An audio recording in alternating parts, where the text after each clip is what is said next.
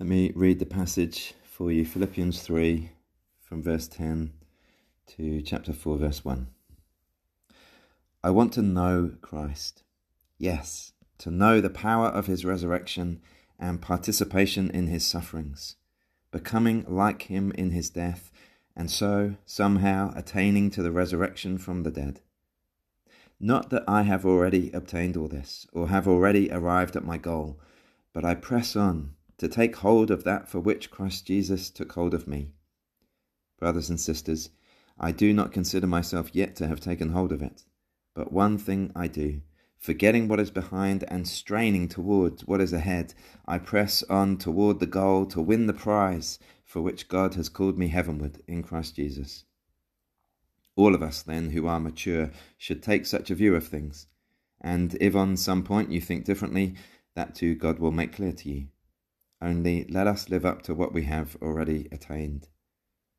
Join together in following my example, brothers and sisters, and just as you have us as a model, keep your eyes on those who live as we do. For, as I have often told you before, and now tell you again, even with tears, many live as enemies of the cross of Christ. Their destiny is destruction, their God is their stomach, and their glory is in their shame. Their mind is set on earthly things. But our citizenship is in heaven, and we eagerly await a Saviour from there, the Lord Jesus Christ, who by the power that enables him to bring everything under his control, will transform our lowly bodies so that they will be like his glorious body. Therefore, my brothers and sisters, you whom I love and long for, my joy and crown, stand firm in the Lord in this way, dear friends. Let's pray. Father, we ask that you would open your word to our hearts, and you would open our hearts to your word. For Jesus' sake. Amen. The theme this morning is pressing on, perseverance, keeping going, pressing on. In this passage, Paul uses the language of athletics. He describes himself like a runner in a race, not looking back, forgetting what is behind, straining forwards, pressing on toward the goal to win the prize. In my teenage years and early 20s, I did a lot of running, a lot of racing, both on the track and cross country, racing through wind and snow, up and down hills, through mud up to your shins, bursting my lungs to reach the finish line. And it wasn't just the races, it was all the training as well. Getting up early on a winter's morning to get in a long run before school, struggling to stay awake during class, getting home from school, smashing out my homework, then jumping on the bike to cycle down to Tootingbeck Athletics track for another gut-busting session. And that's nothing compared to the kind of dedication and perseverance that Olympic athletes demonstrate. You ask an Olympic athlete, why on earth do you do it? Why do you make such sacrifices? You could have asked me as an 18-year-old with Olympic ambitions, why do you do it? You do it for the prize. You do it for the podium, standing with the national anthem playing and the gold medal around your neck. That is Paul's theme in this passage, pressing on toward the goal to win the prize. And it's striking that this is his theme because he's just told us all about salvation by grace. He's just told us in the first half of chapter 3 that a right standing before God is not based on our efforts. Before he was a Christian, if you remember last week, Paul was trusting in self, his pedigree and his performance. He thought righteousness, a right standing before God, was something you earned by trying really hard to be good. But when he became a Christian, he realized that righteousness is a gift from God received simply by trusting in Christ and his work on our behalf. And so it's really striking that Paul goes on immediately to talk about striving and straining and making effort, pressing on. You see, being saved by grace does not mean living a life without effort. The New Testament is full of commands to make every effort, to work hard. The difference is the motivation. We're not working hard to earn our salvation. We're working hard in response to our salvation. If you're trusting in Christ this morning, you're already saved, fully, eternally. You're secure. Now, out of love and gratitude, live a life of joyful obedience and service. I think my favourite part of our church vision statement is where we try and describe what it means to be a follower of Jesus. And it says we're resting in grace and striving to love. Resting and striving. That's the Christian life. And the passage we're looking at this morning is a striving passage. Striving, straining, pressing on. That's the normal Christian life. And Paul is like the athletics coach, cheering his runners on. Keep going, he's saying. You're doing really well. Don't give up. You're almost there. Keep pressing on. But Paul isn't just a coach cheering on from the sidelines. He's also a fellow runner in the race. Paul is urging his readers to follow his example, to keep pressing on. That's the big point of the sermon this morning. Press on, press on. And then there are a number of subpoints that you can see on your sheets. How are we to press on? Well, firstly, keeping your eyes on heaven. Paul says, the way I keep going is this. I press on with my eyes fixed on heaven. Look down at verse 12 again. Not that I have already obtained all this or have already arrived at my goal, but I press on to take hold of that for which Christ Jesus took hold of me. Brothers and sisters, I don't consider myself yet to have taken hold of it. But one thing I do, forgetting what is behind and straining toward what is ahead, I press on toward the goal to win the prize for which God has called me heavenward in Christ Jesus. What is Paul's goal that he's pressing on toward? Well, he's just told us in verse 11, he wants to attain the resurrection from the dead. He's talking there about the day when Jesus Christ will return and will raise all people. It's a fixed day in the future, guaranteed by the resurrection of Jesus from the dead. Paul says in verse 20, we're eagerly awaiting a Saviour to come from heaven. And when he comes, he will transform our lowly bodies to be like his glorious body. That's what Paul is pressing on towards. But he knows he's not there yet. It may be that some in Philippi were claiming that all the blessings of heaven could be ours now. But Paul is very clear, isn't he? Verse 12, not that I've already obtained all this, or have already arrived at my goal. Verse 13, I do not consider myself yet to have taken hold of it. He's not there yet. That's why he's pressing on. And it's so important for us to remember this. That yes, there are blessings we can experience now, but there's so much that's not yet our experience. So we can know Christ now, genuinely, personally. The Christian life is a personal relationship with Jesus, but we don't yet see him face to face. One day we'll be with him. One day we'll see him, but that's future, not yet. Or as Paul says in verse 10, we can experience the power of Christ's resurrection here and now, giving us power to serve, power to witness. We have the Spirit who raised Christ from the dead living in us. But we've not yet been raised physically ourselves. We still live in mortal, sinful bodies. We still struggle daily with temptation. The sinful nature doesn't get any less sinful as the Christian life goes on. One day we'll have resurrection bodies, perfectly free from sin. No more letting the Lord down. No more shame. But that's future. Not yet. See, our mistake as Christians is to forget the not yet.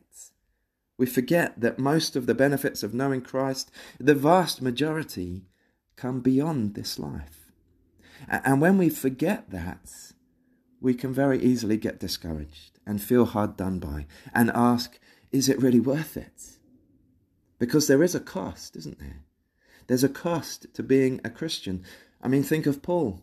Before he was a Christian, he'd been a respected Pharisee. He'd studied at the best Jewish theological college. He was a rising star. But think of him now as he writes this letter. He's in prison because the Jews don't like what he's saying about Jesus. He's on trial for his life. He's no longer respected or liked or popular or comfortable. And all because he's a Christian. And yet, he's full of joy. And he's pressing on. Because he's got his eyes fixed on heaven. And he knows the future is secure. Did you notice that in verse 12? He says he's pressing on to take hold of that for which Christ Jesus has taken hold of me. Yes, Paul's pressing on to take hold of that future glory. But he knows that ultimately it's Jesus who has taken hold of him. And he's secure in the Saviour's grip. And so he can endure the cost now because his eyes are fixed on heaven. I don't know the details of what it costs you to be a Christian, what it costs at home, trying to witness to family and friends, what it costs at work, taking a stand on issues, maybe being disadvantaged as a result. I don't know the public pressure, the public struggle with peer pressure, or the private struggle with temptation.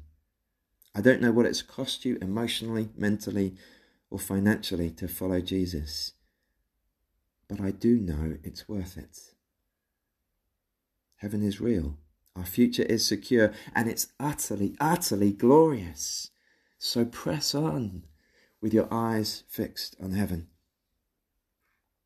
Secondly, press on forgetting what's behind.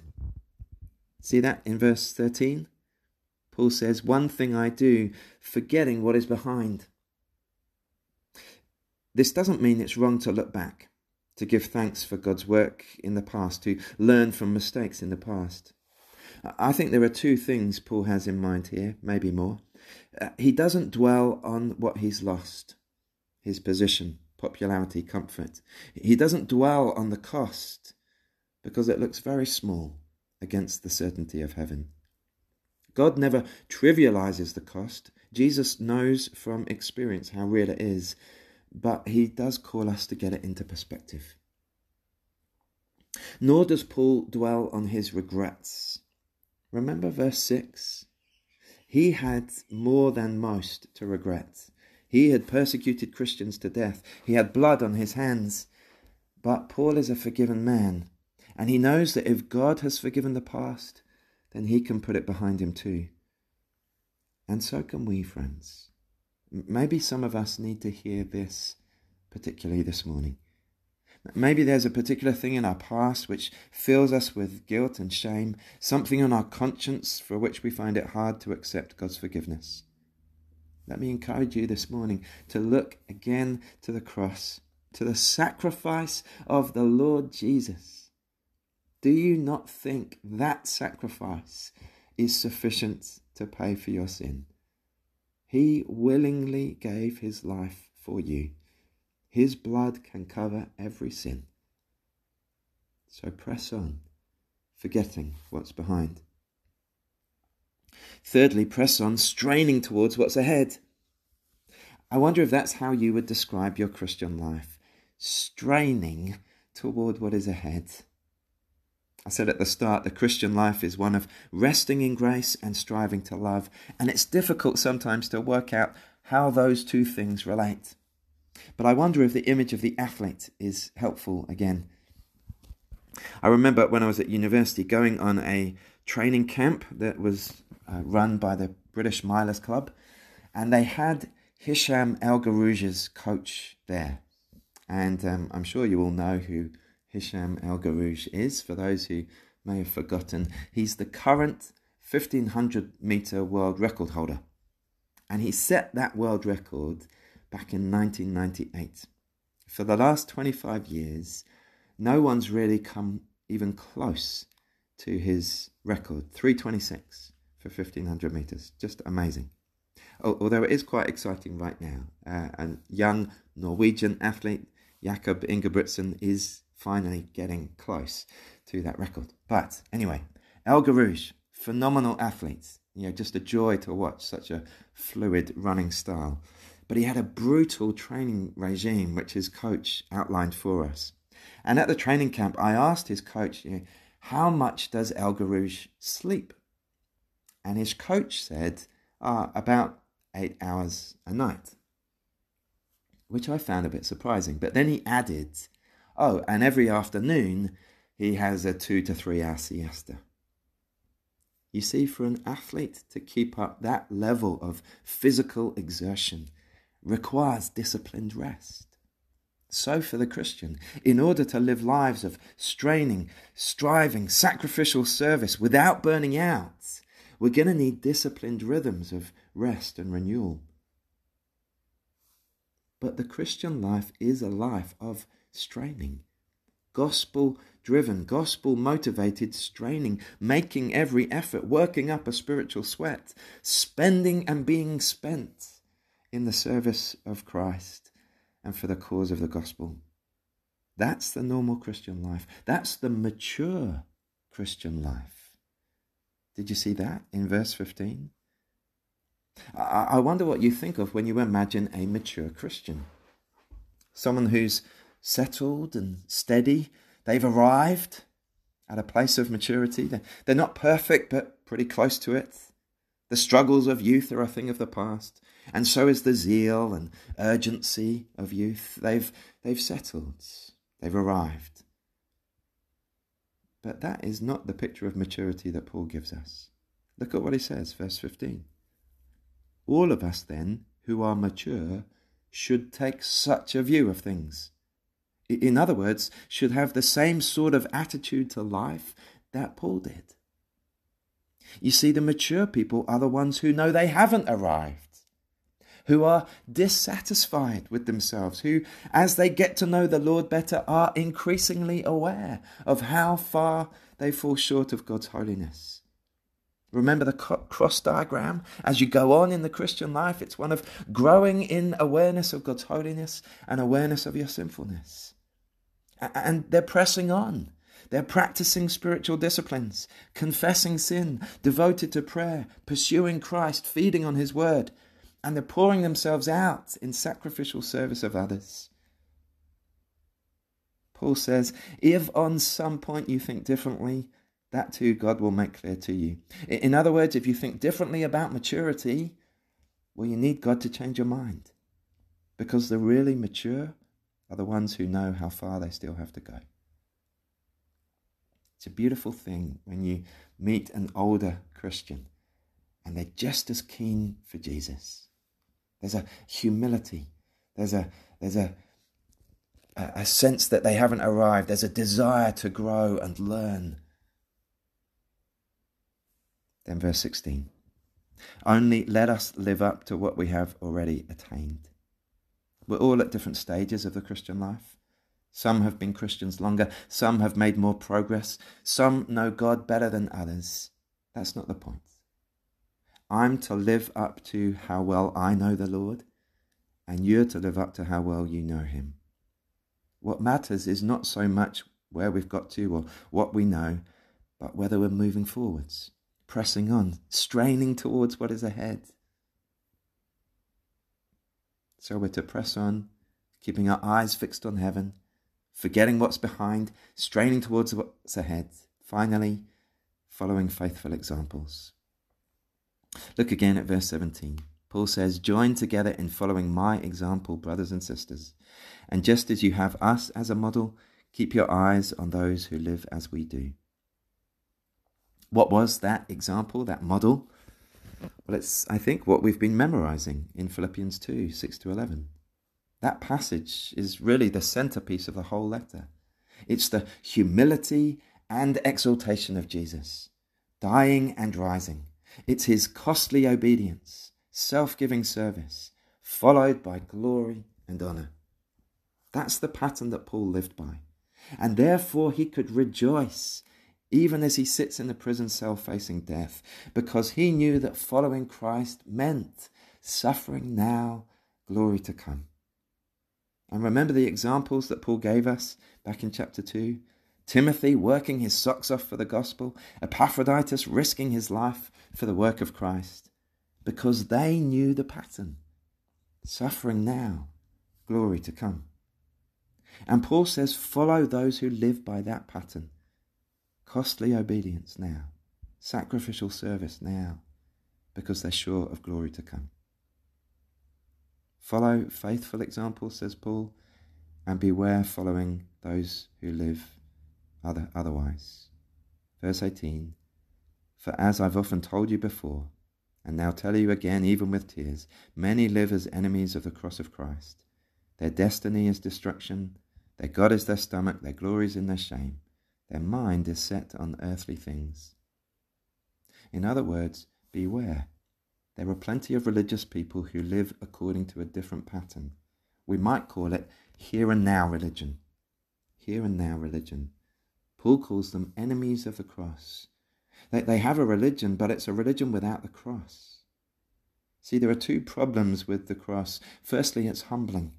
It tells us we're not good enough for God, no matter how good we think we are. It says our sin is so serious it deserves the judgment Jesus faced. It says we can't save ourselves. It's very humbling.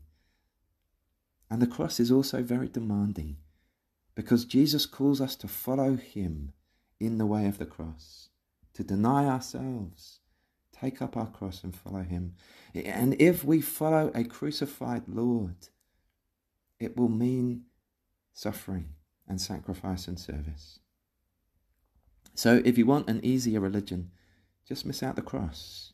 And that seems to be what these people in verses 18 and 19 did. Their God is their stomach.